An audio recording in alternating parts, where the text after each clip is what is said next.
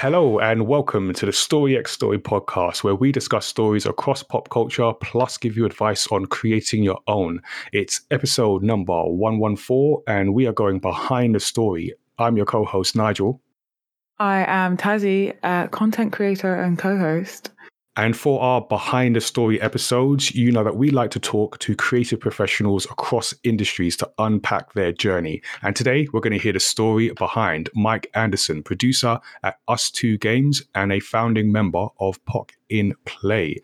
Welcome, Mike. Hello, thanks for having me. Cool. Appreciate you being here. And meeting you again. I guess we've met before, but good to have a nice discussion about what you do. I think I've got an idea of what you do, but I'm gonna listen and figure out, take it all in. So hopefully you, everyone listening, gonna take in this story as well. Just a reminder that you can subscribe to Story X Story on Apple Podcasts, on Spotify, and pretty much wherever you get your podcasts from. You can always send us your feedback and questions to feedback@mayamatter.com or on social media. We are at Mayamatter on Twitter, at Mayamatter TV on Instagram and TikTok, or at Tazzy on all the above. You can also join our Studio 77 Discord to be part of the Mayamatter universe and meet others in the community. And you can consider becoming a Studio 77 member to support the work that we do at Mayamatter and get exclusive access to the events coming up and artwork that's also coming up too. All right, before we get into peppering Mike with some questions, let's find out what's happening in the Mayamatter universe. And we have a few months left in the year, which is a scary thought. But in those few months, we're going to be working on some new manga. So I've been talking a bit about the story that we have featuring Tazzy's character, which is still in the works. So that has not been forgotten. But we've had to shift schedules, shift things around for the remaining few months of the year. And one of the things that's actually come up, a new project, which is a story that we're working on with the financial education charity MyBank, and they are going to be working on a new project in primary school. So we're working on a manga with them. So excited to be working with them again, because we've actually done a couple stories pre-pandemic. So it seems like such a long time ago, but working on a story around energy efficiency and safety as well. So creating new characters, new storylines. So we're going to be working on those. We've also got manga for our campaign, which I'm going to be talking about in a little bit. But we have our existing manga. So you can check out the universe that is Mayamatter and our latest manga, Sirius Through the Fog, which is a story about a pandemic that I made during the pandemic and features Blake Sirius in what I think is his toughest adventure. Definitely the toughest one to write because making stuff during the pandemic, for some reason I thought that would be a straightforward thing and I was proven wrong, but we got it out eventually and it is available to read.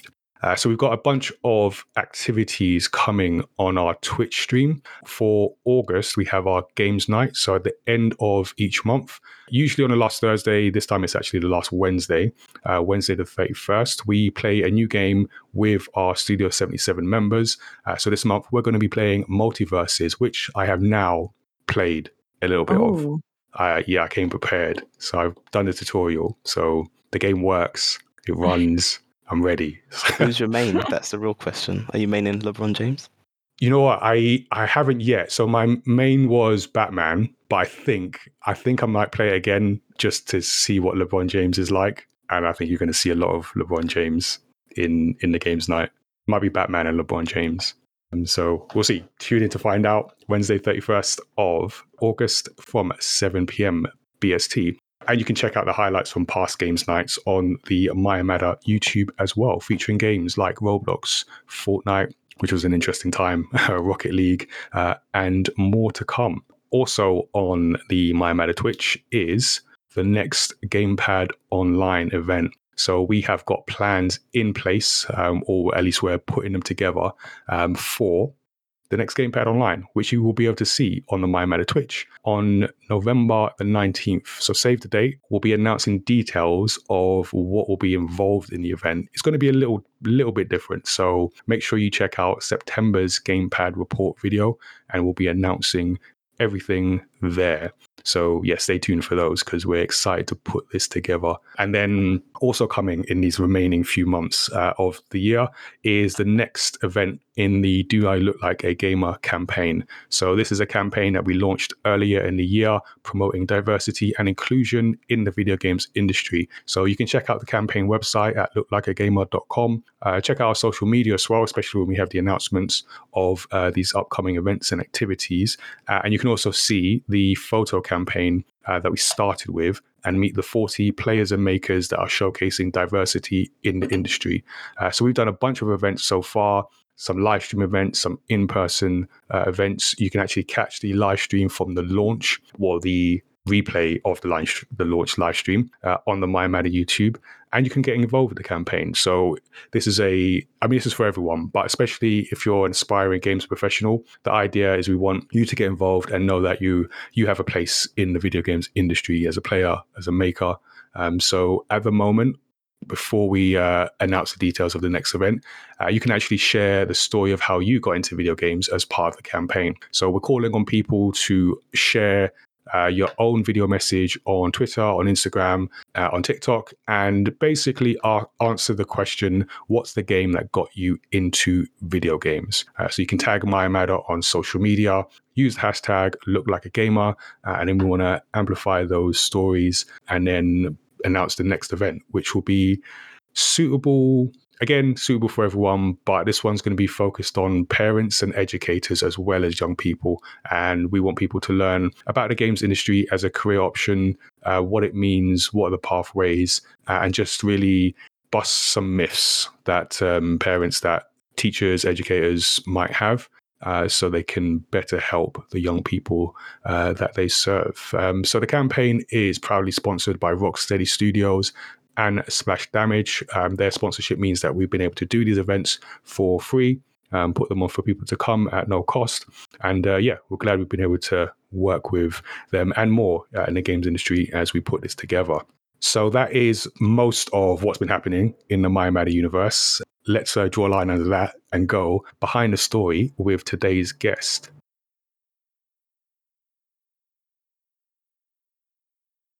We're joined by Mike Anderson today, producer at Us Two Games and co-founder of Pock and Play. Mike works in the industry to help increase diversity for budding developers while currently producing Desta: The Memories Between. So we're going to go into some questions, but we have a first question that we're going to be asking everyone from now on, I guess. What does creativity mean to you? Well, that's a very big first question. Let me see. We don't waste time. Just straight into it. Yeah, I can see that. Creativity to me, I guess, is just like solving a problem in some sort of, unexpected way, I guess. At its core, to me, creativity doesn't necessarily have to be like artistic or stuff. Like sometimes I think programmers can be creative with how they solve problems. I think anything can be solved in a creative way. I think the main thing is just like there's like in a situation where there's like a kind of clear defined way of approaching something, and you've just found a different way that no one else had considered, and like you've solved it in that way, I guess. Is that a good answer? Does that sound good? Are the listeners going to enjoy that? Yeah, I think it's a good answer. If that's what creativity means to you, then that's what creativity means to you, you know? Yeah, I think everyone can do it, because I feel like, at least in the games industry, especially on Twitter, you get a lot of games artists and they get like a bajillion retweets, and I'm like, where's all the producers? We're creative too.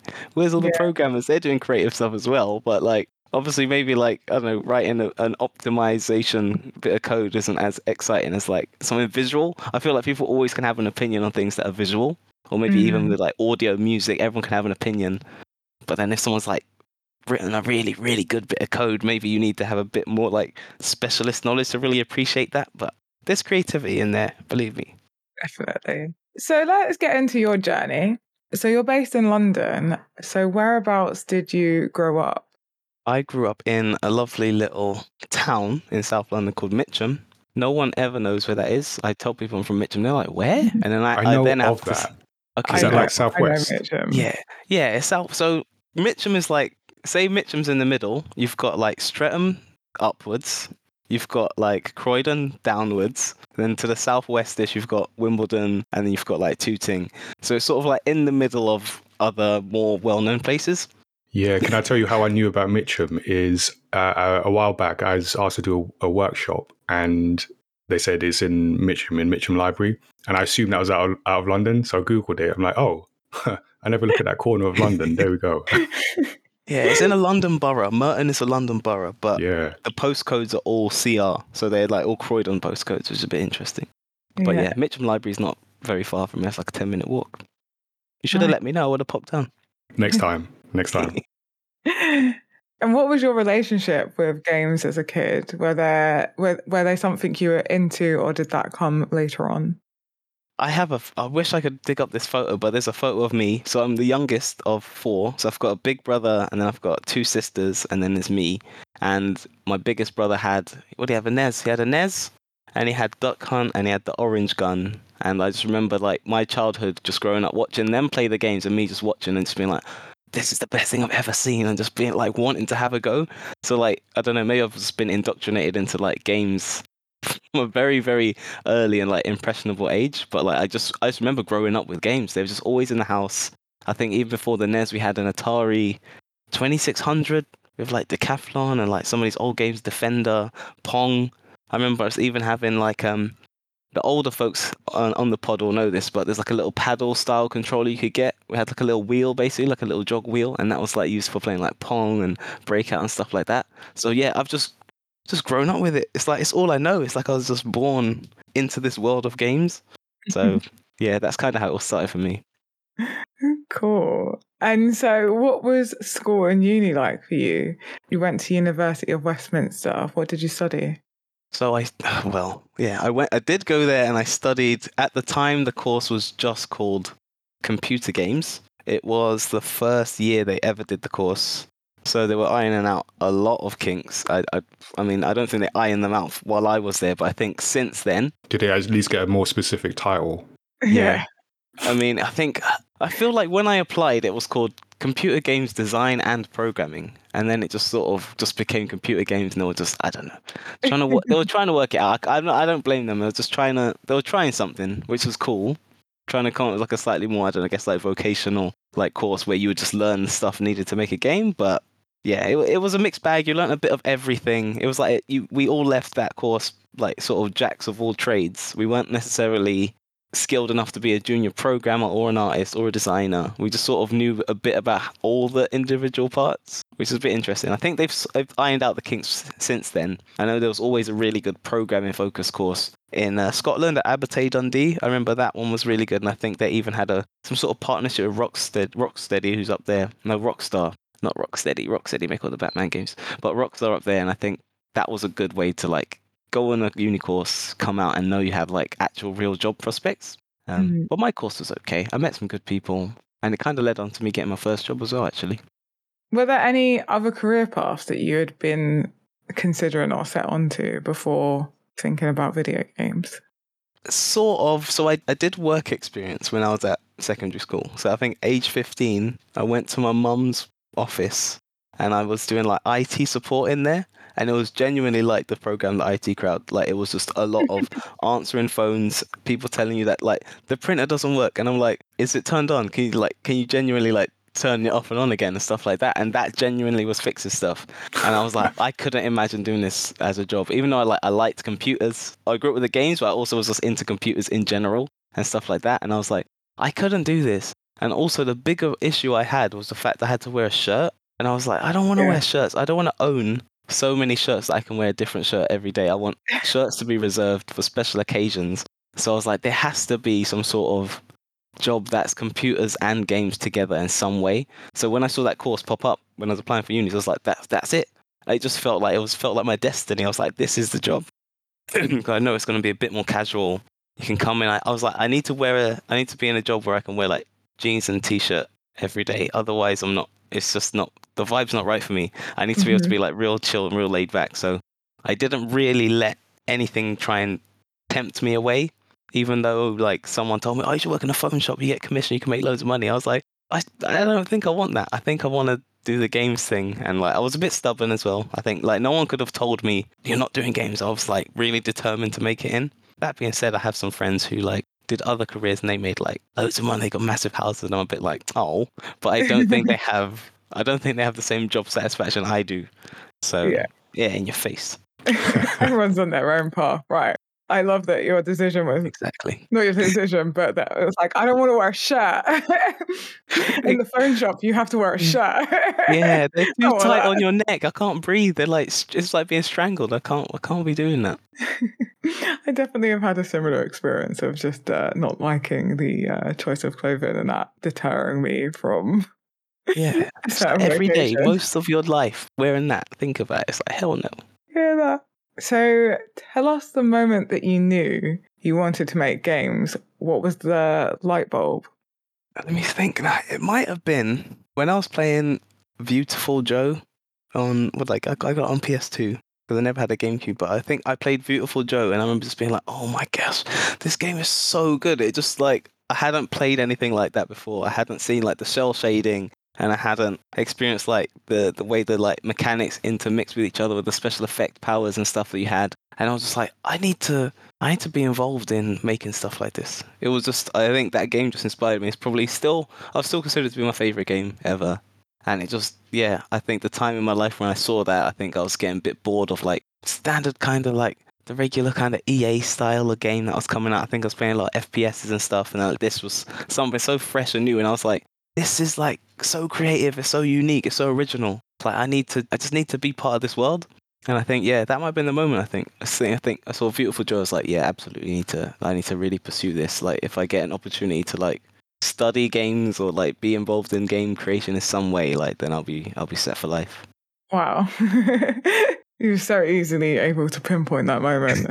That's good. That's good. What was the reaction from your parents or other family members when you started to pursue that? Oh, well, it was a mixed bag. I mean, when I first went to study it, they were like, "Oh, you sure you want to do such a specialized course? What if it doesn't work out?" You know. But I mean, I'm fortunate in that my parents aren't the sort of typical parents who move to the UK and then want their kids to be like a lawyer or doctor. They were much more like, they're way more chill. They were like, as long as you're like doing something like legal and you're like working hard and you're doing your best and you're enjoying yourself, that's almost enough for us. And so I think my first job was actually at Sega as a game tester back in like, I'm going to say early 2009. I think it probably was literally January 2009. And they had at least heard of the company Sega. So like for them, they were like, oh, okay, like you're at a like reputable company. That's good. We know Sega. Sonic. We know Sonic. Oh, okay. Like, and it'll be somebody who can say, like, oh, my son works at Sega doing games. He makes games at Sega. Even though I was just literally only testing at the time. And stuff like that. But yeah, I think I've just been fortunate enough to have parents who are kind of open to sort of more creative kinds of jobs for their kids. And I think maybe also I had an ability to sort of like just convince them. I could say some words to them they didn't quite understand. I'll be like, oh yeah, but you do this and that and that. And it sort of, they were like, okay, that seems to make sense. So I guess we'll just trust you. And like, it was that. I think it wasn't until joining Us2 and winning like a couple BAFTAs for Monument Valley that they were really like, oh, okay, like our son is like, he's a BAFTA award-winning like games developer. This is cool. And I think they've never worried about me since then. But I think it's quite safe to say up to that point, they're always like, what if this game stuff doesn't work out, son? What are you going to do? You're going to work at the Home Office? You got any like other prospects? A lot of stubbornness and like kind of cool and easy going. My parents are Jamaican, so they're pretty laid back in general anyway, so. Well, it's good that they were like supportive and, parents are always going to be concerned, right? So it sounds like you got a good deal there. I think also I'm the baby. I think the babies of the family tend to get away with more than any kids who were born before you. Did you get any good advice at that early stage? Not really, I think the best advice I got was from a friend I met at uni who told me, oh, Sega's hiring for games testers. And it was basically like, just put Sega on my radar as a company based in London that is like currently looking for anyone who's interested in games. Like the barrier for entry, at least back then, was quite low for the QA team because it was just like, we just need people to just sit down, get their eyes on these games because we got so many coming through. So this is like back with like the Wii was just coming out and stuff, and like Mad World was coming out, and I think Bayonetta was around and stuff like that. And yeah, if it was probably that was probably the most important piece of information I got. Just being told, go to SegaEurope.com or whatever and just apply. That's probably the biggest thing. But like otherwise, I was kind of going in my own way. I was just very, very focused on wanting to do it, and I was like, just gonna make it my own way. Cool. I mean, that's very specific advice. You're gonna find there's this trend here. Like people just tell me one thing, and I go and do that thing, and then it just all works out. I don't know. I've been very lucky. I've been very fortunate in this this career of mine. Your luck stats are high. Yeah, I guess that like for listeners, you know, look out for that. I think that is a good piece of advice to listen out for, is when people tell you that there is someone hiring. Look into it. Yeah, maybe that's more of a thing, right? It's like trying to be confident and like just, I don't know, having a bit of self-belief. And like, I know I've told people like, hey, the company I'm at, we're literally hiring. Have you applied for that job yet? And they'll be like, I'm going to get back to it. I'm not sure if I'm ready for the... I'm like, you should just apply. Just apply, because you don't know. You might just... Like, don't worry about ticking off every requirement on the job thing. You just put it in, because I guarantee you people who are way less qualified are also applying. But if the fact they've applied and you haven't, immediately they're closer to getting the role than you are. Yeah, you shoot your shot, right? right? You've got to shoot your shot every if it's time. 100% of the shots you don't take. But yeah, it's really true. Like you sometimes just got to go for it. Like, what's the worst that could happen? Now they're aware that you're here. Now now someone else knows you're looking for a job. Like that's the worst that happens. Good piece of advice. So you work at Us2 Games. What are the pros and cons around working a day job in games versus creating your own company? Oh wow! So for me, the pros are like. So in my role right now as producer, I get a bit more insight into like what it really takes to manage a company, and I'm so glad that we pay people who like handle all the like legal side, the HR side, all the stuff to do with like actually keeping the company running, like worrying about budgets and profitability and making sure like keeping the lights on and stuff. Like where I am, like in my role is like I just basically focus almost 100% on just my team and making sure everyone's happy and they know what they're doing and everyone's just like getting along. But there's like this other side, like there's this very business side of it, and I think people don't realize how much goes into it, especially even the marketing. Like a lot of people probably like want to make an indie studio and they've got a great game idea, but it's like that's half of it. Like the other half is actually like, how do you now sell this game? Because there are games that are very unique and original and cool, but like if no one knows it's coming out or no one ever sees it, like no one will ever buy it. And then you're just you're kind of done for. So yeah, I think the benefits obviously like are just the regular income, the regular salary, like the comfortability. I don't know, like the regular salary, you got pension, you got paid time off. Like I can literally, if I'm ill and I need a couple of days off, it's paid. Or if I need a holiday, I can like take holiday and it's paid as well. So loads of little benefits and just a bit of safety and structure. I think it's the safety that I like the most about working for a company. I mean, yeah, I have been tempted with the idea of like, oh, well, you make your own thing. But again, it's like you probably have to just either hire someone who's going to run your company for you, or you have to learn that and then you hire someone else who's going to make the game for you. I think it'll be really difficult to do all the bits needed on your own without just like completely burning out. It's really tricky, yeah. Yeah. Paid 6 days is like really crazy. I recently got like a day job, I guess. Yeah. I'm like, wait, what? You pay me for not coming in when I'm sick? And I don't, it's like really, really weird for me to like now wrap my head around again. Yeah. It's super underrated, right? It's just like, yeah, I'm sort of just, especially like literally we're heading into this like really crazy times, like really like the cost of living's shooting up and everything's like really unknown and people are like, what the heck's going on? So like having that just, you know, every month, you know how much is coming in, you know what day it's coming in, so you can schedule your bills to come out at that right time and little things like that just make your life better, like quality of life. It's really nice. And then we get loads of perks as well with the job as well, like get like dental and like medical care and nice to come in and see people and you can host events and stuff like that. It's really nice. So let's go into a bit more about making video games. So how did you land your job at Us2 Games? How did you feel when you got it? Okay, again, this is like one of these things where the universe just came together and helped out Mike. A friend of mine who I met back at Sega, shout out to Shaz, just DM'd me on Facebook one day. So I was working I think I was in my third job in the industry at the time, a place called IdeaWorks Game Studio. And I was like a senior QA tester / associate producer there. And I was happy, I was comfortable. It was a permanent role, like my first permanent role since joining the industry. And I was just comfortable, I was happy. And then I just got a DM from a friend saying, hi, a friend of a friend is looking for someone who could like head up QA at this company that wants to make mobile games. Are you interested? And I was like, well, I mean, I'm pretty comfortable where I am now, but it won't hurt to like have a little look.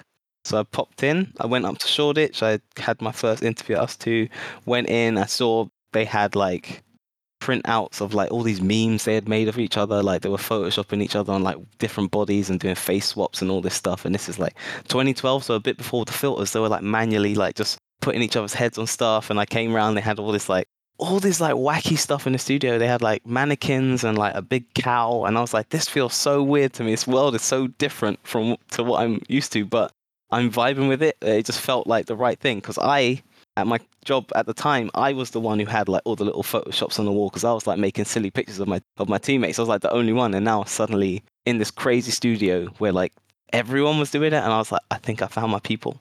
I need to join here. But yeah, as soon as I came in, I just felt super like instantly at home.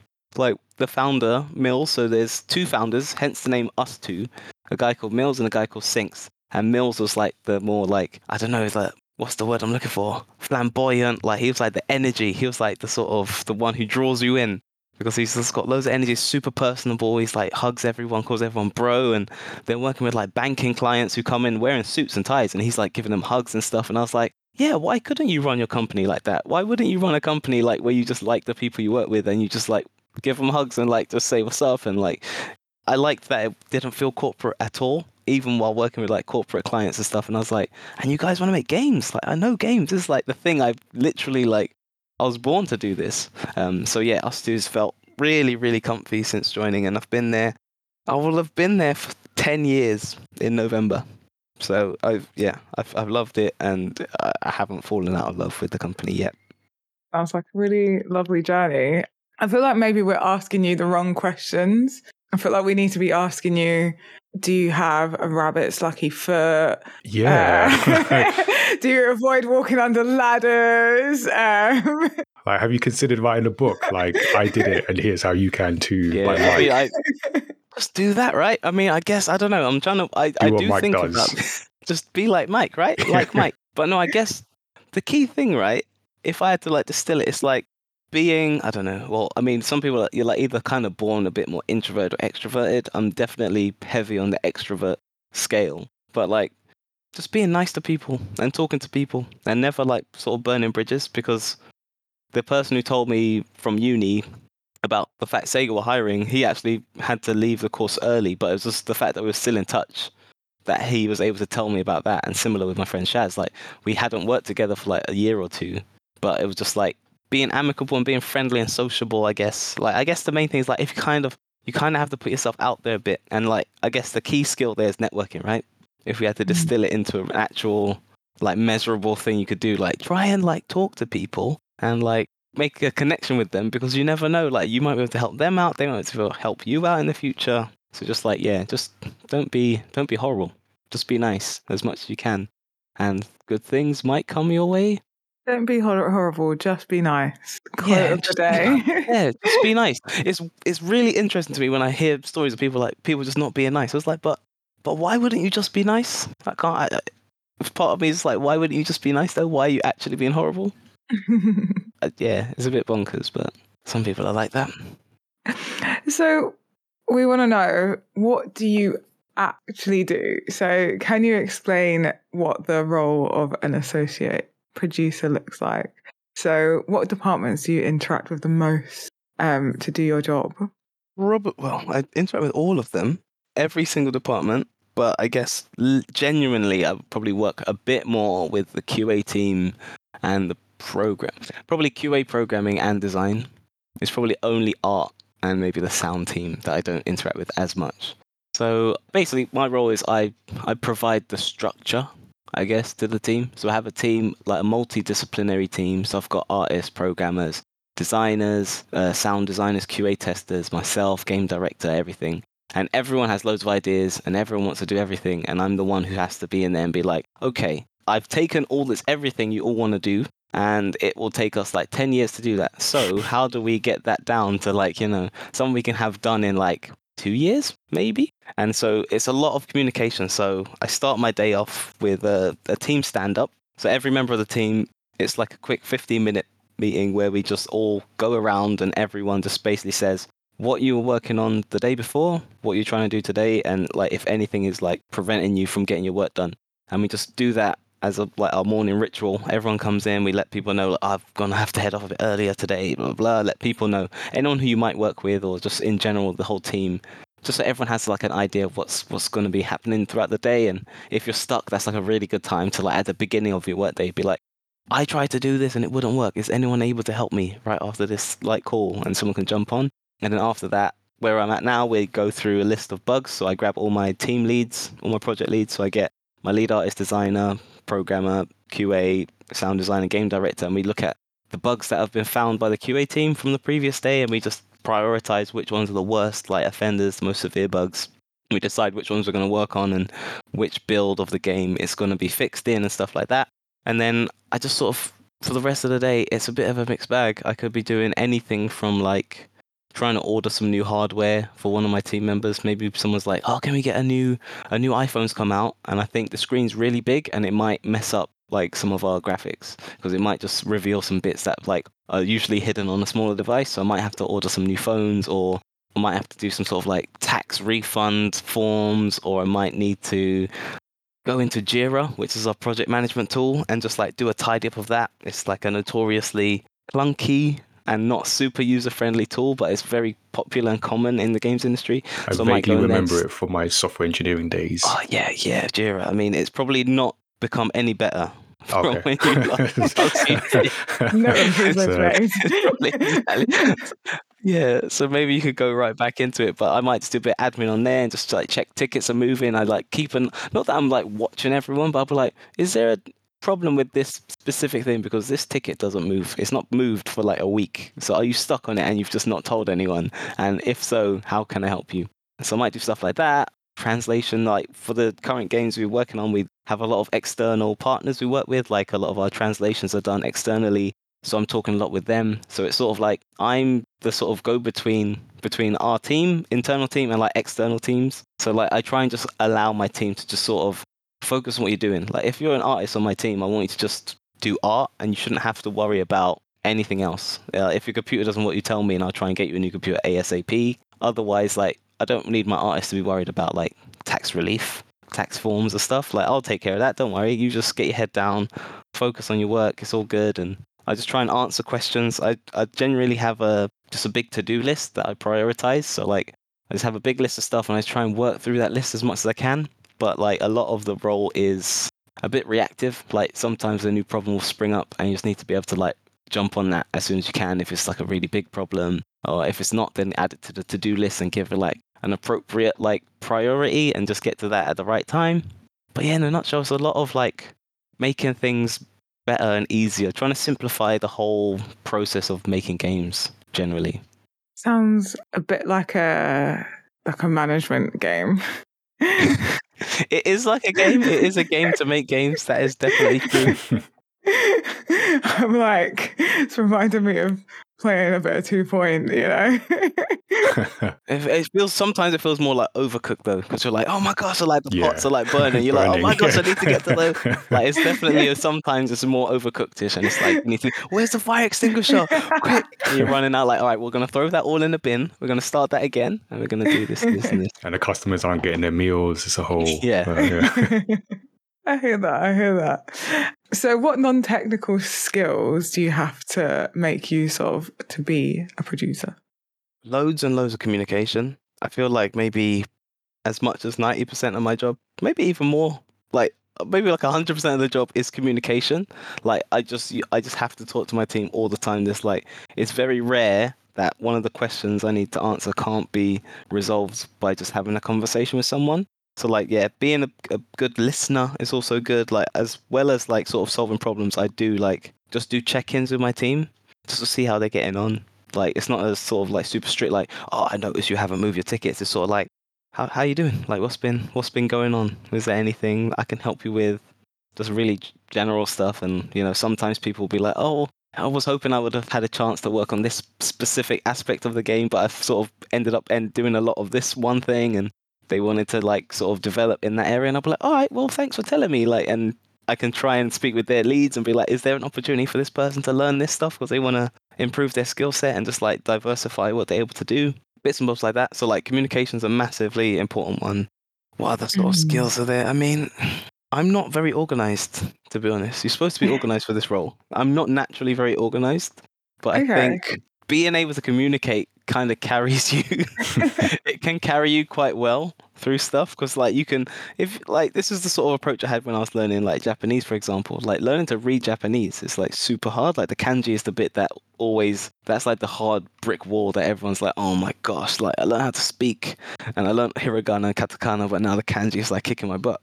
And there's like Japanese people who like get thrown off by kanji. Yeah, I think it's difficult for Japanese people to learn it too. So it's like, well, mate, like I didn't even grow up with it and I'm trying to learn it too, right? As an adult. But like, I always felt like if you could speak Japanese well enough, you could probably politely ask someone, excuse me, what does that sign say? So like, I always felt like communication as a skill is good. It can sort of cover up for some of your shortcomings in a way. Like, I think I've become way better and being way more organized just through having been through so many life cycles of games and knowing like, okay, clearly you need about this much time to do that, and like trying to put stuff in sequence and in order and stuff. But each team kind of works differently. And so you can't kind of just come in and be like, oh, I'm just going to like work everything out straight away. It's loads and loads of communication. And then you develop your plans and your like schedules and timelines in collaboration with all these different people. So I guess collaboration, I guess that would also be a soft skill. Being able to talk to other people. But I think everything ties into communication. I think communication is probably like the lifeblood of the role, like being able to speak to people, letting people know when something's a problem and when it's not. Like you can easily overshare. When I say communication, not just like telling your team everything all the time, because you might like tell the team something that's not even yet a problem, and then like everyone starts panicking and stuff, and they go like, but just like identifying when it's like, okay, I need to let like, who do I need to let know this information? What's the best way in which I can like deliver this information to these people and make sure everything's cool? So yeah, communication, organization is a good one. If you're already organized, that would definitely go a long way. It's quite surprising because what you described, what you do in a day, was very much things that require organizational and time management skills. And then you're like, I don't have those skills. Yeah, I wasn't blessed with it.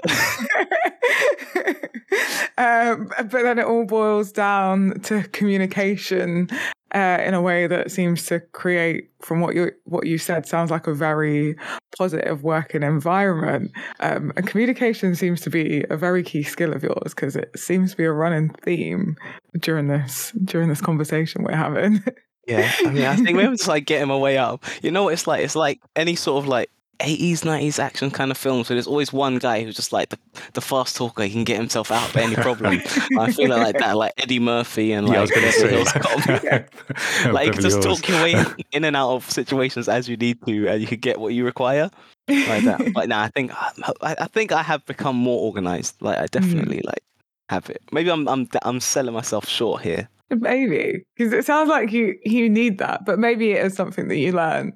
And developed, and your communication allowed you to develop that, because like you said, you can ask, if you can learn how to ask what the sign says, then you don't need to learn how to read the sign, right? Well, I mean, it would be still good if you could read the sign, but like, you know, you can still find your way. Exactly, right? Like you could point at the menu and be like, I'd like one of these, please, and point at the menu without having to learn how to read the menu. That always. Yeah, I tried that though. The one way it falls short, because I was in Japan and I wanted to, because you can point at things, and I knew that, but the time I needed it, I was already inside, so I didn't know how to say, "Come outside with me," so I could point at something. And then this whole situation, there were two ladies at the table next to us who were just like finding this whole thing amusing. Yeah, so it works. It works up until a point, is what I'm saying. Yeah. You sort of, that's the next thing you need to improve your communication so you can learn how to ask. Yeah, come with me. Yeah, please follow me quickly. So, what would then be the most challenging aspect of being a producer? And attached to that, what's the most rewarding aspect?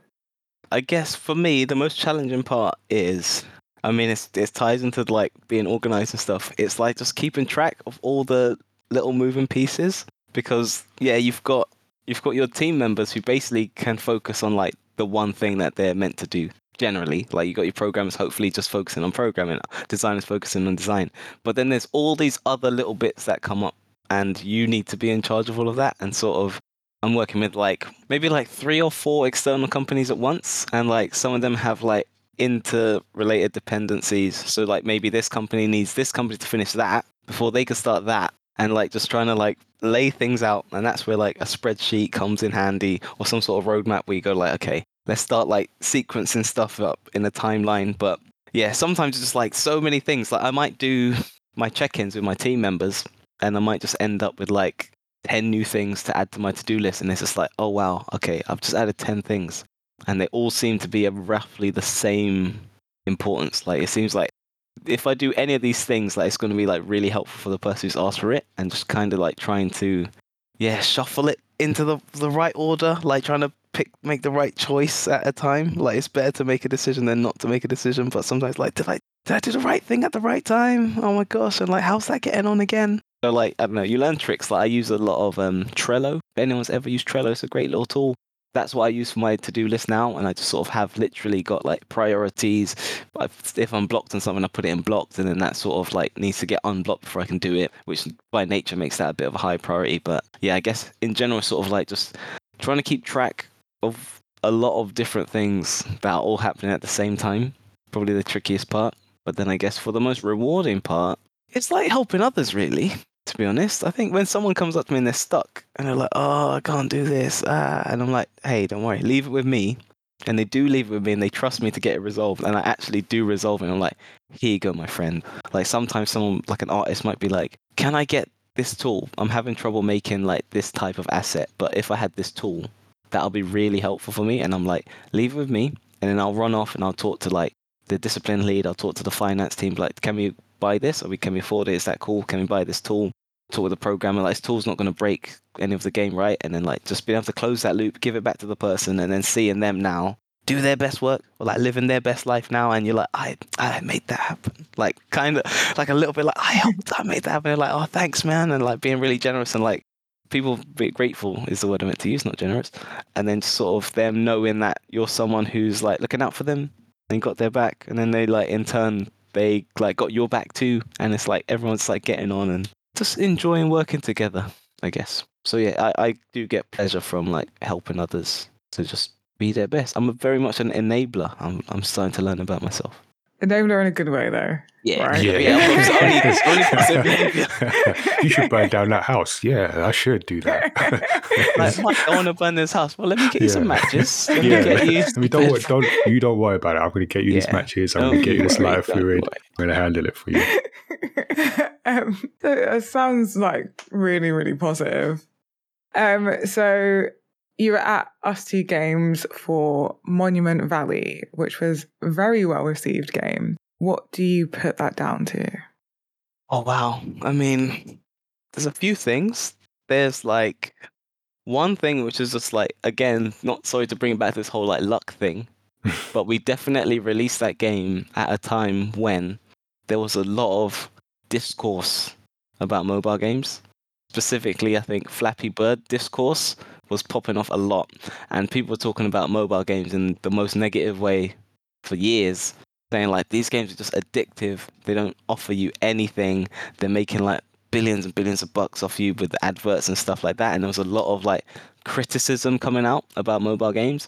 And I think Flappy Bird got taken down. The creator took it down because he felt so bad about what it was doing to people, and everyone was getting addicted, and like people were selling phones with Flappy Bird pre-installed for like that was a massive crazy markup. time. It's bonkers, right? When you think about it, you're like, wait, that really happened? And then like in the midst of all that, we sort of came out and we were like, hi there, we've just made this game. I think at the time it was what, like £2, £1.99, maybe it even came out at £1.49. I know that like inflation has bumped up. Like we've never changed the price of the game, but like the tier pricing on App Store has just gone up and up and up over the years. But I think it was like £1, maybe it was like £2 for the game when it came out, and we're like, we've made this game, it's like £2. It's like we've put a lot of hard work into it, and also it like ends, like you can finish it in about an hour and a half. Is anyone interested in that? And people were like, yeah. And it's sort of like, it just came out at a really, really good time. Like, there's no way we could ever like catch lightning in a jar like that ever again. That was really good. But I guess like just more generally, the team we put together, we liked each other a lot. I think we had a really clear like vision for the game. Ken was the lead designer, had like a really, really strong and clear vision. I think he himself basically had become a bit tired of games being a bit bloated at the time. Like a lot of games sort of just go on for a bit too long, and like we were all reaching a point where like some of the members of the team were like starting to have families and stuff, and we were like, gone are the days where we could just play games for like 30 hours and like collect lots of stuff, or like 30 hours just to finish the game, and then if you want to do everything it would then take you like another 60 hours, and we're like, do we have time for that? We're getting old.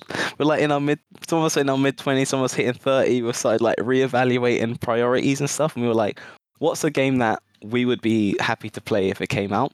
And we also had a little bit of pressure in that we knew that our games like team in the company had only like cost the company money, and so we really felt bad about that, and we were like, we really need to work really hard and try and do them proud, because like we can't exist if we keep just like siphoning money off the main company. So like that was a little bit of like motivation for us to do a great job. But then like, yeah, it's a lot of inspiration from things outside the games went into it, and just like we just thought about what would be like a really clean, simple, elegant, I guess is the real word that I want to use, like a nice elegant gaming experience that we believe a lot of people were like. And we ended up with that. We kind of had our fingers crossed, released it, all this discourse popping off, so it was a really good time for it to happen, and the rest is history, I guess. Mm-hmm. Going back to that luck thing again. It just happens. So I can't help it. I'm what sorry. do you do? I feel like we need a fly on the wall just of your like reality show of your life, so we can like pinpoint what exactly it is that you do to have this just seems to flow for you. Yeah, I got like angels on my side, just like watching over me. Yeah, maybe you're keeping that secret because it will ruin it. And Yeah, once you acknowledge it. yeah. Oh yeah, true. Well, we'll see. All right, we'll have to keep track of like if anything ever goes well for me ever again in life. Next time you're on the podcast, it'll be like, oh, everything's gone wrong. The downfall of Mike. Oh no, what happened? Well, since the pod, like all this. Yeah. So you're now working on Desta: The Memories Between. What can you tell us about that game? Well, let's see. I could see. Let me think. All right, I'm going to try and make sure I say things that Jamie, our marketing lead, won't beat me up about. So let's see. And then I'll try not to get you in trouble. Okay, I'll give you the quick synopsis. Okay, Desta is a turn-based tactics game with roguelike elements. So it's a bit of a roguelite where you play a young person called Desta. They use they them pronouns. They're non-binary protagonist, and there's someone who moved out of a small town. They live in a small town called Hargate in Manchester. And 2 years ago, their father passed away, and they weren't dealing with it in a great way. So they moved out of home and moved to like the big city for a bit. And now 2 years since their father's passing, their mum is now trying to sell the family house. So they need to come back and like collect their belongings, sort of say goodbye. It feels like they're saying goodbye to dad because it's like selling part of the family. But like over those 2 years, they've not really been in touch with their mum. They've not been in touch with their friends from back in the day. And now they're sort of getting a bit worried about, oh gosh, how do I like talk to these people now? I've got to come back. There's no way I'm not going to see them. They're going to be like, oh, you just left me on red for like 2 years. What's up with that? And so they're a bit worried about that. And these sort of thoughts are keeping them up at night. And they sort of fall into this like lucid dream state where they're playing this ball game. So their dad, while he was alive, was a youth worker, and he used to like play a ball game with the kids he worked with as a way of helping them open up about like situations and how they're feeling and emotions and stuff like that. And so in their dream, Desta is basically playing this game with the people from their lives. So like their best friends, they're like using this ball game as like a metaphor for like conversations, for like things you wish you could have said to them or things you want to say with them. It's very dreamlike, it's very surreal, it's got a lot of abilities, and like it's a mixture of like, I mean, it's funny you mentioned Hades earlier, so it's a bit of Hades in there, there's a bit of like Into the Breach, there's a little bit of Inception going on there with like sort of dream world. It's very cool, it's very interesting. It's coming out on the Netflix games platform a little bit later this year, and then we're looking to get it out on PC and console a bit after that. And I think that's a safe way to describe the game without me getting in trouble. Sounds like a really good game, to be honest. Is most of your work pre-release? Does the producer's role stop once the game has been released? Nope. No, it never ends, particularly with us working on mobile games, simply because there are so many updates of things like mobile operating systems, like iOS gets updated all the time, Android gets updated all the time, and that work to like maintain the games always needs someone to be in charge of it. So I'm doing it a lot, especially there was a thing where I think when the iPhone 10 first came out, and I was like the first phone with a notch. And we were just like, wait, what? We were like, oh my gosh. What do you do with all our games? Like, all the buttons are designed to go right up to the edge, but obviously put a notch there, and now it's hidden. So, like, yeah, producers are always sort of like having to fight fires. And, well, not that it was a fire, but like, try and solve these new problems that might appear. So, like, any sort of like maintenance that happens for any of our games, like, we always need someone from production to sort of like work out who in the company would be like the best person to like join the team, how long the work might take. Any other sort of, sometimes when you want to do these sort of like maintenance fixes, it's like, well, you know what, there was that one bug that someone logged ages ago that like we could quickly like sneak that in if we just update it and say like, now we support iPhone 10, we also like did a bunch of little extra fixes. Those sorts of things can happen. So yeah, producers work is never done, unfortunately. Definitely more busy towards the ends of a project, I would say, just when like things are really like, the timelines really have to be like respected a bit more. Like when you're earlier on, it's sort of like you can push things out a bit and a bit and a bit and a bit until it reaches a point where it's like, okay, now this is the last day where this stuff can happen. Otherwise, we won't get enough time to test. We won't get enough time to bug fix and stuff. But yeah, no rest for the wicked, I'm afraid.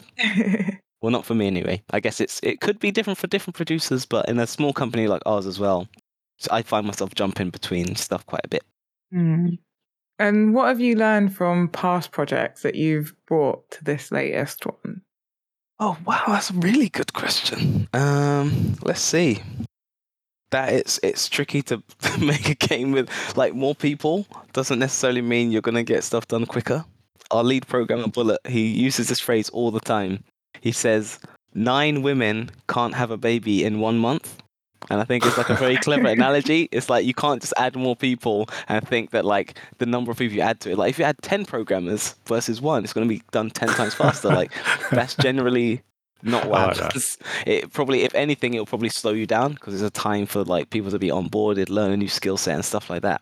So like just learning how to sort of like basically we tried on this project to not have like just try and maintain the scope of the game to the point where we don't need to have a team of like loads and loads and loads of people. It still has ended up being a quite big team, but like I think we've done a good job of like managing it and being like, okay, look, like sometimes less is more. Like having a bit more focus means like more quality, like less levels. Means that you can focus on like making a better quality product at the end. Like sometimes you need to just sort of like trim the fat a bit, or like you don't necessarily need to like just. Sometimes you want people to like focus. Like people focus a lot on the playtime of games as opposed to the experience. And like I could say League of Legends is the best game ever because I've played like thousands of hours of it. But like a lot of those games, I was having a horrible time. Because the community is horrible and everyone's telling me like horrible things and stuff all the time. But like you might have a really good experience playing like, you know, Monument Valley for an hour. But like, yeah, more people doesn't mean more speed. That's my quotable line. Yeah, no, that's really good insight. And the baby analogy. It's so every time he said it so many times though. Like, why do we keep making you say this? What do we keep saying? I think it's because we're always like, can't we just add someone that would speed it up, right? And it's like that's not how it works. It just doesn't work that way. Yeah. Does the reality of your job match the expectations you had when you started? Where is it different? It's really different, actually. I thought like when I was gonna start in like production, like you basically like write a plan at the beginning of the project, right? And then you just say you work everything out at the very beginning, and I work out all the time scales and the time frames, and I go, all right, here we go, here's the plan, and then I'll just check that things happen according to that plan I wrote. Like that's how it goes, right? But it's way more reactive, and like you kind of don't ever want to spend too much time on a plan because your plan will change. That's just how things go, and it's sort of like getting a plan everyone can sort of agree to and sign up for in like the shortest amount of time possible, with the knowledge that as you learn more about what it is you're making, you're going to be able to adjust that plan, and like you might take things out and you might swap something for something else, and you might want to add something else, which then would make you need to add a bit more at the end for like fixing bugs and stuff like that. I also felt like, at least before I even joined the industry, I thought like producers, I don't know, they had this vibe of being like rock stars. It almost felt like the producer was saying like, yeah, it almost felt like games producers were coming out and say, oh, so this is the game idea. I got someone, you guys listening? Okay, listen. All right, so my game's going to do this. You got guns and like you can do backflips, right? And you can swing and you can do that. And then like people just make that game. But it's way more like, it's way different. Like it's not that people are making your game. It's like you're helping people to make a game together. I always thought it was like a producer was like, just not a dictator, but it almost felt like a producer had the ability to like decide what was made and tell people how to make it. But that's not really how it goes. It's like my role is way more like talk to people, what do we want to make? We want to make this? Okay, cool. If we want to do that, that will require this and this. So do we still want to do that or not? And it's like a lot of like questions and checking in with people, and like producers are cool because you get to ask what seem like silly questions. Like you get to ask like really like obvious that seem like basic, like, but do we have enough time to do that? Or like you could sort of be like, why do we want to do that? And like you get to question people and interrogate things a bit more. And like you sort of, where I am at least, is sort of like a bit more kind of advisory. Like I have a game director who's like who has the power to make the sort of decisions that I thought producers were making before. But I'm sort of like providing him with the information. I'm like, if you want to do that, that will require us to not do this. Now, are you happy with that or not? And then it's like these sort of things. So like I do the calculations and like check how this would affect our roadmap, and then sort of feed that back and be like, are you cool with this? Like, just so you know, this decision you want to make will have these consequences. Are you happy with that? Yes or no? And then we just keep moving like that. But yeah, I totally thought producers were just coming up, rocking up, sunglasses on, being like, look, I got this idea, okay? Yeah, God of War, all right, make it. And then you walk away. Do it. You walk away, you come back. You see Marvel, right? You see how you Thor's... pick up the award, right? Yeah, and then they come out and get all the glory, right? But yeah, here it's way more like I'm helping everyone. As I say, I'm empowering. I think enabling was the wrong word I used before. I think I'm empowering my team to do stuff and be able to do their best work and feel confident and comfortable making decisions, because I can give you some sort of like data to support the decisions you need to make and stuff like that. But it would still be nice to like just come up one day and be like, make this game, and then walk away and then have a game done. Maybe one day. But I have to beg to differ about it not being a rock star role, because I mean, it sounds like what you do is a bit rock star. I don't know. I feel like it's just like really, I feel like a parent. That's honestly how I feel about my team. Like I care for my team and I want them to like grow up like nice and strong. Like one thing I do almost every day is like check that they've been drinking water. You'd be surprised how many adult human beings do not drink enough water throughout the day. I bet I wouldn't. I'm like, drink water. Have you been hydrated? And I was like, I haven't had water for like 3 hours. I'm like, how are you even alive? Well, how are you even... How are you going to do anything? So, yeah. I need that. Yeah, I need that. It's hyper-focus. When you're in hyper-focus, like human function goes out the window and you're like, I am doing this thing. No, and that is the only thing I am doing. Yeah, but I need my team to be healthy, you know? So I'm telling people to hydrate. I'm telling them to have stretches. I'm telling them to look out, because everyone's like remote and like sat at the desk and not moving that much. I'm like, look out the window and focus on something far away so you don't get eye strain. And this morning I was telling people, don't forget to moisturize. I'm telling my team, don't forget to moisturize. Key things, yeah. So I care about people's like wellness. Like I don't want you to like work yourself to the bone making these games, because they are games. It's supposed to be fun, and you're supposed to have fun and enjoy the process of making a game. So, and I want everyone to do it for a long time as well, you know? Don't just make one game, but it like it burnt you out completely, and now you need to like have a year off or something. I hear that. So let's talk a bit about diversity in video games. So while working full-time at Us2 Games, you're also a co-founder of the diversity organisation Pock and Play. How do you even balance that? Give us some tips on time management. We do our best. I think everyone in Pock and Play has a full like 9 to 5 at the same time. So it has been tricky. It's definitely been difficult. It felt a bit easier pre-pandemic because we obviously did a lot of the hosting at Us2 Games where I already was. So that was cool because it's like I'd finish my day on a Friday and be like, all right, people are coming down. Cool, let's start like moving chairs around and stuff like that. Honestly, it comes down to the communication thing again. Like we've got a Discord, which is open to like the whole Pock and Play community. And then we have like a Slack for like the founders and the founding members like myself as well to like come up with like our strategies and stuff. And we've been trying our best to do like monthly sync ups. We do monthly Discord socials as well right now, while we're still waiting to see if like it'll be safe to bring back the physical ones. Ultimately, like sometimes life things get in the way and we're not always able to like do as much as we wanted. Like I think we've got some cool initiatives in the pipe right now, but it's just sort of like, honestly, sort of like we've got a thing where anyone can kind of pick up and start doing a thing. So it doesn't require necessarily like everyone all the time, because it's becoming more and more difficult to find a time where everyone is free. So we sort of empower everyone in the group to like, if someone has a cool idea and they start putting stuff together, you can create like a little proposal, share it around the team, or like request to have a call with like anyone who's available and just sort of help flesh that out. But yeah, I feel like we haven't been able to do as much as we wish. I feel like we were riding a big high in like 2020, early 2020. I think we did our 1 year anniversary and we had this big like game stuff going on. We're like, this is our year, it's gonna be great. And then obviously like been locked down for like on and off for like 2 years, and we sort of just been like, oh gosh, what do we do? I feel that. Honestly, I think it's just like communicating. We've shifted as much of our stuff to like be digital as much as possible. Like everyone kind of had to do, just because no one could leave their house, right? So just trying to move stuff to like digital forms, trying to replace stuff. But I don't know if anyone's going to replace like the physical meetups. They had a certain level of energy and vibe, and you could just tap someone, and there might be someone who you're like, oh my gosh, that's Abu. He's the voice of Bayek in Assassin's Creed, and he's just that's there. Literally what happened to me, and you're right. Yeah.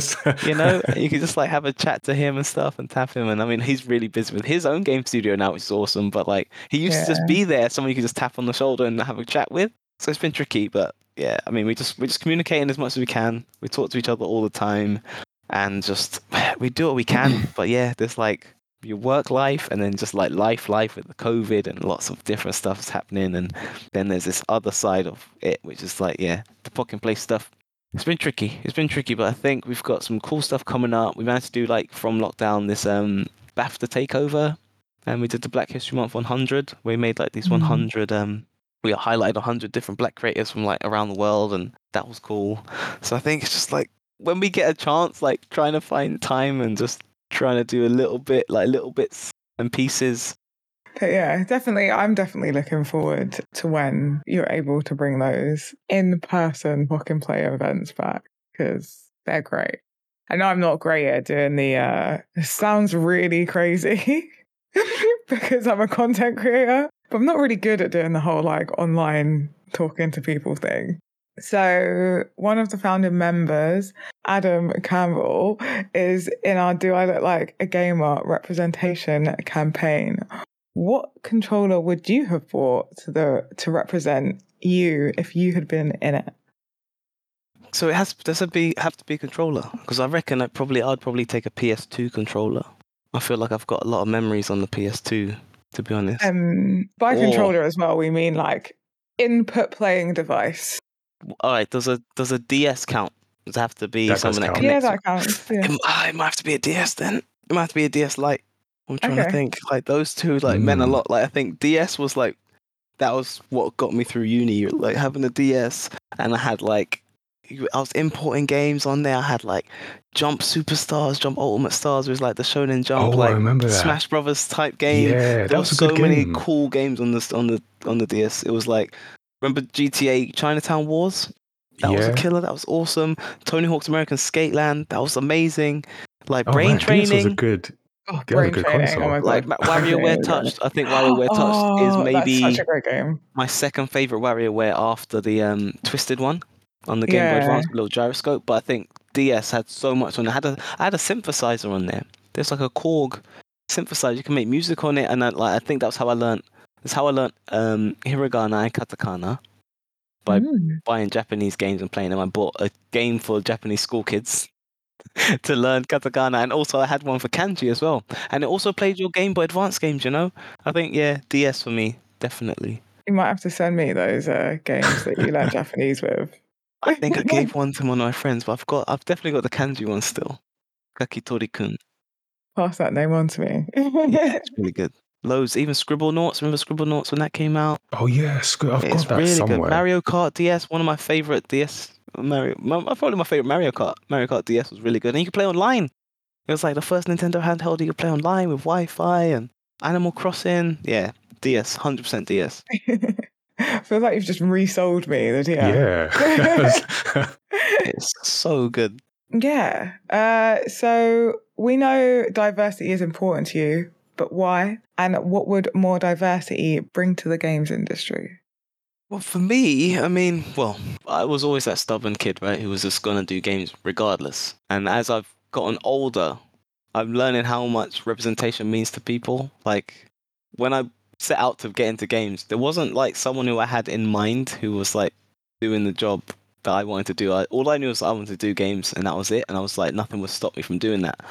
But like, yeah, as I've grown more wise in my older age, I'm like, oh, actually, like, people really, really benefit and really appreciate being able to see people who look like them, who from a similar background to them, doing a job that they want to do. Because like, there's so many things in life that tell you like, you can't, especially I guess for women as well. Like when you want to look at games dev role and you look at the team picture and it's all guys, you're like, oh, am I going to be comfortable there? Are they going to make like inappropriate jokes and I'm not going to feel welcomed and stuff like that? So for me, like, representation is super important, just because I have a small attention span, and I like new things. I like creative stuff, and I feel like when studios looked a certain way, we were getting a lot of very same-ish kind of work. No offense to anyone, but it seemed like the work was clearly not being inspired by like the full like breadth of like human experience that we've got on the planet. And like, yeah, I feel like just having more, it's more spices and flavors, and it's like cooking almost. Like if you're cooking but you're only ever using like the same ingredients, like how many interesting dishes realistically can you make before you like, look, we need some new ingredients here, please. Like someone has to mix something up. Can we get some spices? Can we get a bit of heat on here? Can we get a bit of, some thyme? Can we get some paprika? Can we get something happening here to just make things a bit more tasty? And like something that I always use as an example personally is like, I feel like Black Panther, when that came out, and people were seeing a lot of people for the first time were seeing like some of these like traditional African style garb and like all those influences from like African architecture and like just clothing and all that and the music and everything. People were like, oh my gosh, it's amazing.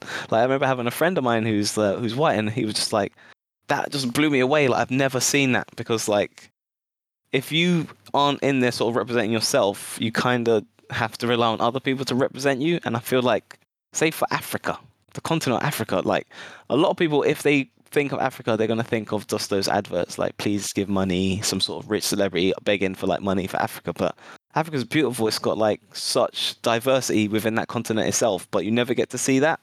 And so it's sort of like part of it's like people are able to reclaim their own stories and narrative and share things. And like, yeah, for me, I'm just like, I like things to be very different. Like even when I describe what I like about my DS, like everything about it was like so different. Like, I didn't say like, oh, I've got this 1, 2, 3, 4, 5 of this same style of game. It's like everything's so different, and that's what really interests me, specifically in the games industry. Like I feel like games, we're only touching like the surface. I feel like there's so many untapped ideas, and I feel like a lot of those might come from people who just haven't had a chance, like because they don't feel like they're ready, that they're able to join in, or they haven't had a seat at the table necessarily. And yeah, I've just seen like through the internet and Twitter, like I've found so many like interesting game creators, and I'm like, you should. I don't know why you're not a massive star, because you're clearly making cool stuff that I've never seen before. And I'm glad that like tools have changed and stuff, and that people can make their own way now. Like it's not even a thing of like you need to get a job at a big studio anymore. Like there's so many tools. Like you've got sites like Itch, Unity offers free stuff. I think Unreal. I think most of the major game engines I feel have like a free thing where you can just make a game, put it out there, and get yourself on someone's radar, and then maybe you get an opportunity to like join a bigger studio or get funding and stuff like that. But yeah, for me, it's just all about just wanting to see creative stuff. I love to see it. It's just exciting. This industry is still relatively young, right? It's like so much untapped potential and creativity, and I feel like the more welcoming we can make the industry, the more of that we'll get a chance to see. Yeah. So on top of obviously more access to tools that you've just described, where has diversity improved since the time you've been in the industry? Definitely in just dev teams. Well, I mean, yeah, mainly dev teams. I think when we did Monument Valley and we were at the BAFTAs, that was 2015, and like I remember just noticing, just like, I think I'm the only black dev here. I feel like I'm the only sort of like one of the only people who's not white. Like there were some devs from Japan. Our team had like more racial diversity than average teams. We had people from like China and people whose heritage is Indian and stuff like that on the team. But I was like, apart from us, like all these teams are very white male. And I just remember feeling like very uncomfortable and awkward with like the fact that I was seeing more black folks who were like serving me food at the dinner than like also sort of joining in the celebration. And I was like, but you guys are from like LA, that's weird. Like, why would there be more? Like, there's got to be black people in LA. Like, loads of music I'm listening to is from LA, and like all the like I'm listening to hip hop and stuff from the West Coast. Like, there's loads of, I know there's people there. You're telling me none of them are into games? Like, games are so popular. It's just really odd to me. Does not have that. But yeah, now I'm seeing way more people, and just like I think people are making a bit more noise about themselves and sort of shouting. I feel like Twitter, I didn't really use Twitter that much before, so I'm not sure how many people are already on there just making noise and stuff, but I feel like I'm definitely seeing way more effort, especially from bigger companies, to like do spotlights and highlight their team members, especially like things like, you know, when it is Black History Month, like you're seeing a way more concerted effort to sort of say like, hey, like look, it's Black History Month and like this is our teams, like we love and I'm supporting our thingy. And I know a lot of people might find it feels a bit when you're just doing something just for the sake of it. I completely I know lost the word. it's there. It's on the tip of my brain. Performative. Performative, yeah. Performative. We got Nigel, it. yes, with the assist. But yeah, it feels a bit performative. But honestly, like I feel like every little helps in a way. Like I think like even say for you, like your particular the particular thing that wouldn't work for you to get you wanting to get in the industry isn't necessarily the same thing for someone else. So someone might just, I'm a big Xbox fan and I'm a young black Xbox fan and I'm following the Xbox account and now I'm seeing their dev team are black and I'm like, oh wow, wait, I can work there. Like that might be the thing that gets me into it, and I think that's not a bad thing at all. I think that's only good. And I think, yeah, you can't sort of, I don't know, I feel like sometimes in Twitter things get people get very militant, I think, about this particular styles of like outreach and representation that happen. You can be a bit too cynical sometimes, I find. Not that there aren't valid criticisms, but sometimes you can there's a bit too much cynicism.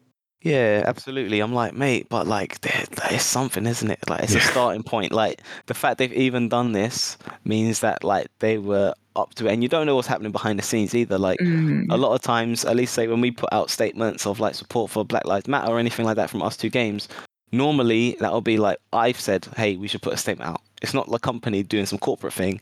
It's normally individuals who personally feel strongly about something, and they'll be the ones to sort of start that conversation. And the company's like, yeah, like we're doing it. Bam. Like, thanks for raising that, Mike. We should do that. We want to be about that. And they do it. So just don't always shoot everything down so quickly, folks, because it does help people. Like even if it wouldn't work for you, it doesn't necessarily mean that like it wouldn't work for others. Yeah. And sort of like people, most of the time, people are trying to do a good thing. You know what I mean? And it's fine to have criticism, but I get what you mean. Like people just get so cynical and so enraged. And on the flip side, if you don't do anything and don't say anything, then you're equally. Yeah, exactly. You've got to give people steps so that they can take them. Yeah, definitely. Yeah. So we spoke a bit about you not necessarily naturally being good at organizational skills, but being great at communication. So what are some of your other best skills, and what are things you still need to improve on?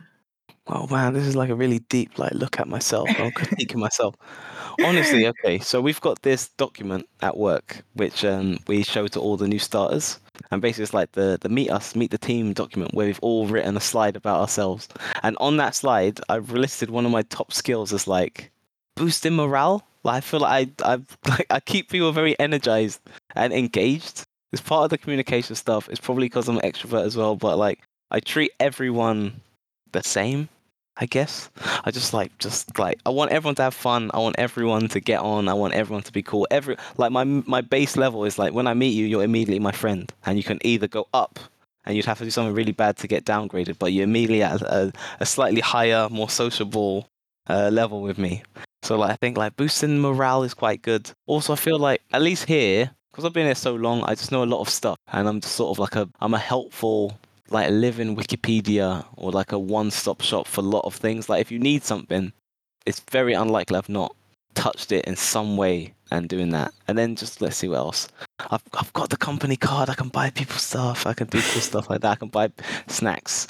I mean, I guess it's like a problem solving. I guess it's just sort of an experience thing. I guess just from having been through so many project like life cycles and stuff. Just being able to offer like if people are sort of getting a bit nervous or worried about stuff, I could be like, hey, don't worry, I've done this is not my first rodeo. I'll tell you how it goes. Like don't worry, this always goes like this and it goes like that, and like don't worry about it. And we're just making games at the end of the day, you know, no one's like losing their life or anything like this. It's like we're quite privileged to be here, don't worry about it. It's like stuff like that. If that counts as anything, communication skills, I guess. I guess ultimately everything I ever say boils down to communication skills, I guess. And then let me see, like, what I'm not good at.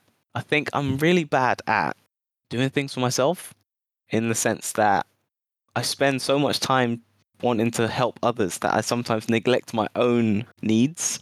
So I'm really bad at, like, even, like, making sure I've achieved, like, my own, like, personal goals for the year and stuff like that. I, like, be like, I was going to do that, but blah, blah, blah, I needed something. So I just stopped doing that and help them out instead.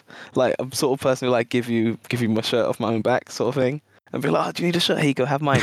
And now I don't have a shirt and I freeze to death, but I'm happy because you had a shirt. So I think my main thing is like, try and practicing a little bit of like selfishness in that regard. I think saying no, I guess that's probably a thing. Like, I know there's a book about like learning how to say no, bit of a people pleaser, I guess. So like trying to know where that line is and like, I guess putting up a boundary, even though I don't maybe necessarily want to, but knowing I really should, and it'll be healthy to be like, I will help you, but I also have my own things I need to do.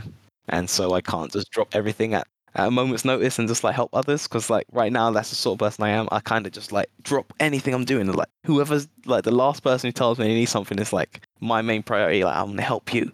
Like, I need to help you. Like, no, blah, blah, blah. I said they need pencils. I need to get them pencils. Come on. And I'm like trying to find pencils for them or whatever. So yeah, being a bit of a people pleaser is probably my biggest flaw. And yeah, I'm working on it. I'll see if I'll be able to fix that. But part of it feels like, oh, this is just who I am, you know? Sometimes things feel like, this is just who I am as a person, though, right? Can I change at this age now? But I think it would be good to do that, though. So that leads me quite nicely onto my next question, because you've talked about how you look after everyone else's well-being. But what do you do to balance your well-being and mental health with work? I go for a lot of walks. Well, this is something I just did from lockdown anyway. So, because normally I would be like at work. When we worked physically in the studio, I was stood up all the time. I was walking around. I was looking at people's stuff. I was having tea breaks. I still do the tea breaks, but I'm not as mobile as I was before. I'm sitting down a lot more. So like walks have been really good. I picked up running towards the end of 2019. So I already had all my running stuff for when lockdown just dropped on us. So I was able to do that a lot. So a lot of physical stuff, like we were doing yoga.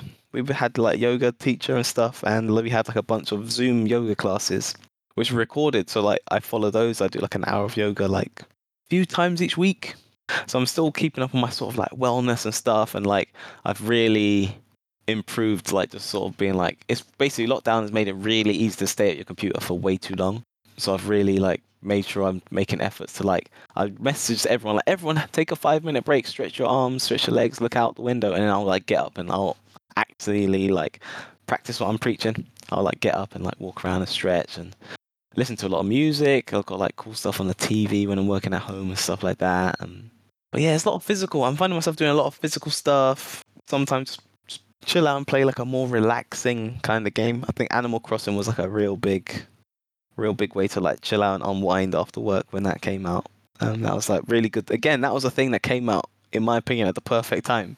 Like Animal Crossing coming out when everyone's in lockdown. It's just like, that's very, very fortunate. Like everyone can hang out now again, which is cool. But yeah, lots of physical stuff, lots of like physical well-being stuff. I'm always drinking water, doing stretch, and I bought like a kettlebell.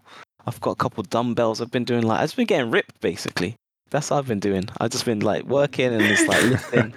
Just getting really, really, really hench. I mean, I'm not hench at all. I look exactly the same, but I'm internally stronger. Like, I'm not going to be bursting out of any shirts. I'm not Terry Crews, but like I can definitely do way more press ups and way more pull ups than I've ever been able to do.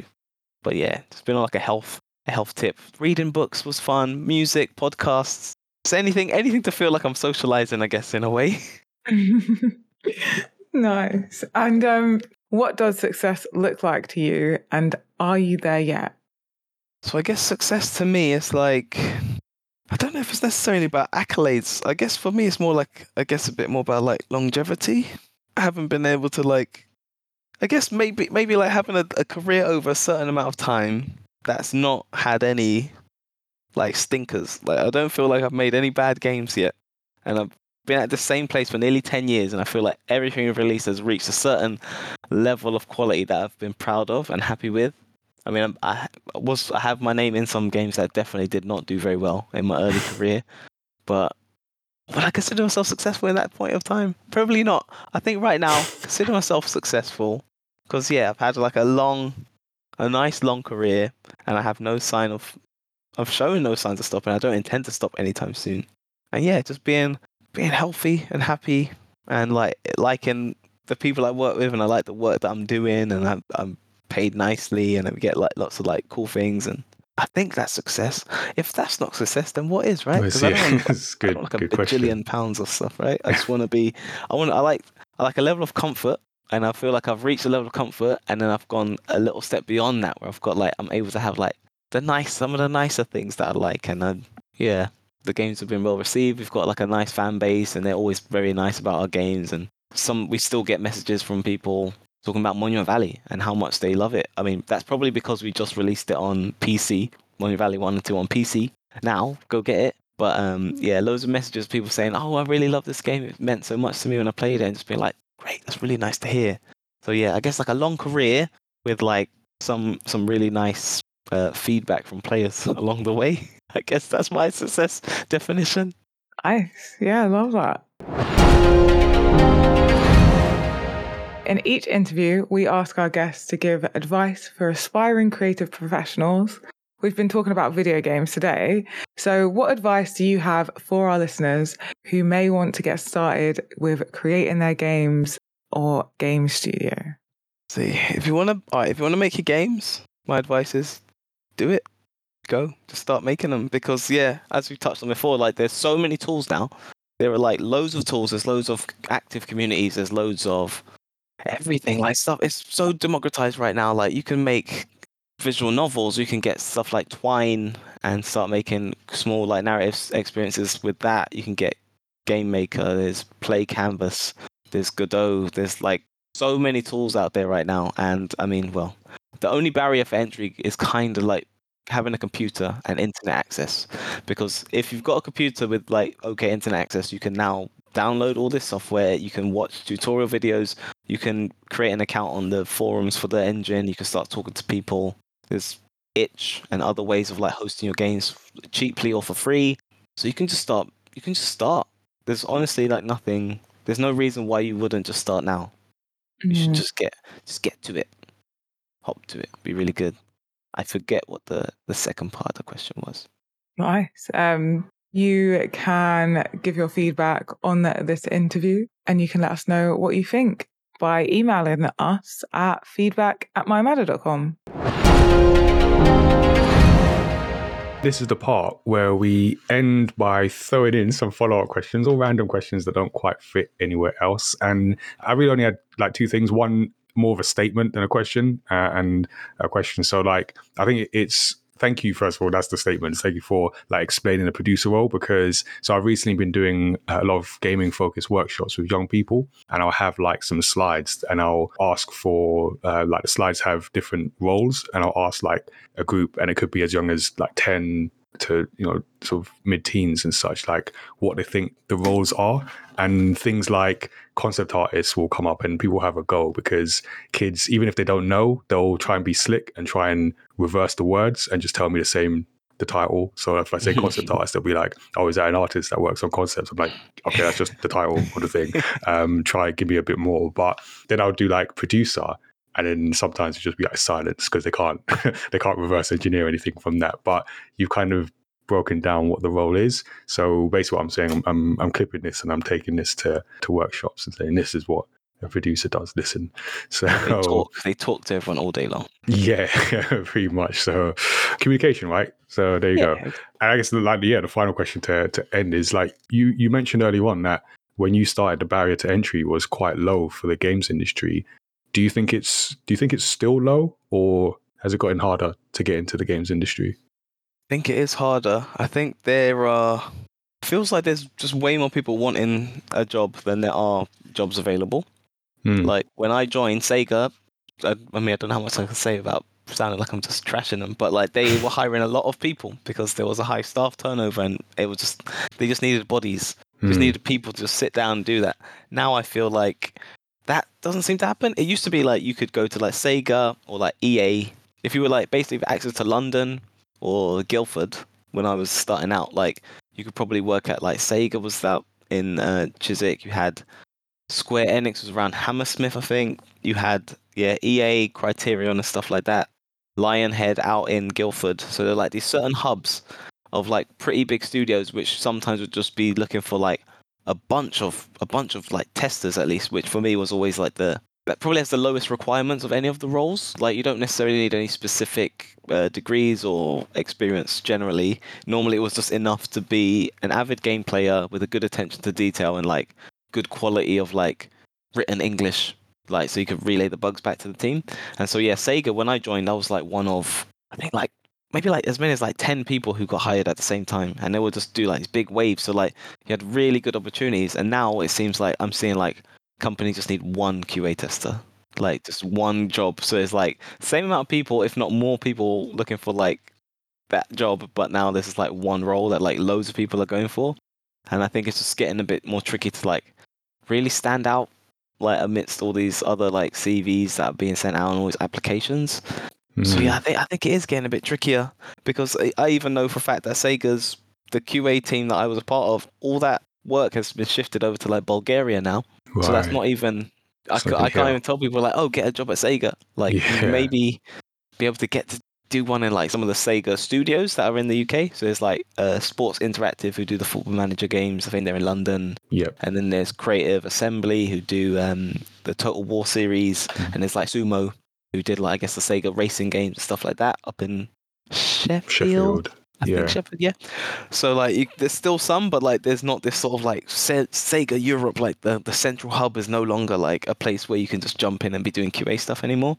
So that's been a bit tricky. But I guess at the same time, now that living in this like post-COVID, well, I say post-COVID like it's gone, it's still around, but we're living in a way more remote-friendly world now. And I think I still feel like there are fewer positions, but I guess like geographical barriers aren't there anymore. Yes. Which is the only sort of silver lining, I guess. Like you could probably work at a company that's based in a different country, provided the time zone difference isn't too much, but like you can still like get jobs and stuff like that remotely. But I feel like it's a bit trickier because there's like definitely a wave of people who I used to work with like at Sega or had like their start out in some of these bigger companies, and like the younger you are, the less likely that I'm going to be able to have that chat with you about you working at Sega, because it just doesn't that pipeline doesn't really exist anymore, sadly, which is a great shame. Met a lot of really good people from Sega as well. A lot of people doing like really good stuff now through that pipeline. Yeah, It it's a is. shame. I mean, it's worth keeping in mind. But like you said, there is a silver lining of just looking in different places and having a different kind of accessibility in terms of games jobs that are available. So Yeah, absolutely. Well, there you go. So, Mike, thank you for enlightening us on what a producer does, what you do at Us Do Games. And thank you for spending some time with us. Thanks for having me. It's been a pleasure. It's been fun. I haven't spoken to people who are not like my team members for so long. Not to say I don't love them, I don't care about them, but like it is nice to speak to people and just having a catch up with you two because obviously we haven't seen each other for ages. Probably literally would have been a physical meetup somewhere pre 2020, if not early 2020. Yeah, definitely. So that's kind of why we do the podcast as well. It is all for us. We keep saying this, so we just like invite people. It's like, oh, we haven't spoken to that guy in a while. Let's bring him on. Mm-hmm. Oh, he works in games. Yeah, then bring him on. yeah. So, no, we appreciate it. And if you enjoyed this episode of Story X Story, then make sure that you subscribe so you can hear all our past conversations with people we haven't spoken to in a couple of years. You can also give us a rating and review. This helps us reach new listeners and fans of story discussions. Some of our stories, well, all of our stories are on the MyMatter website, mymatter.com/manga, including the new series Through the Fog. If you are interested in gaming, and I feel you are if you're listening to me at this point, you can join our Studio 77 Discord and consider becoming a member for exclusive access to gamepad events and content from the Maya Matter universe. And definitely keep an eye out for the next stages of our Do I Look Like a Gamer video game representation campaign, which is live.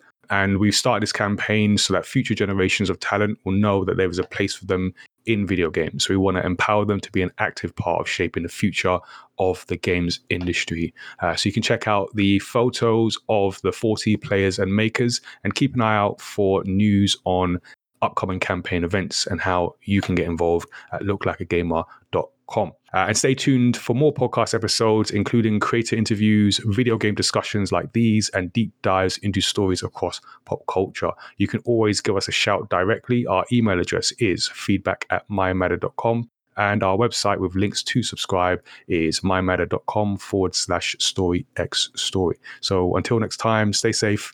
And remember, be like Mike. Unless someone asks you for your shirt, then don't be like Mike. Keep your shirt on, people. So take care, everyone. Stay hydrated and moisturized. Yeah, that too.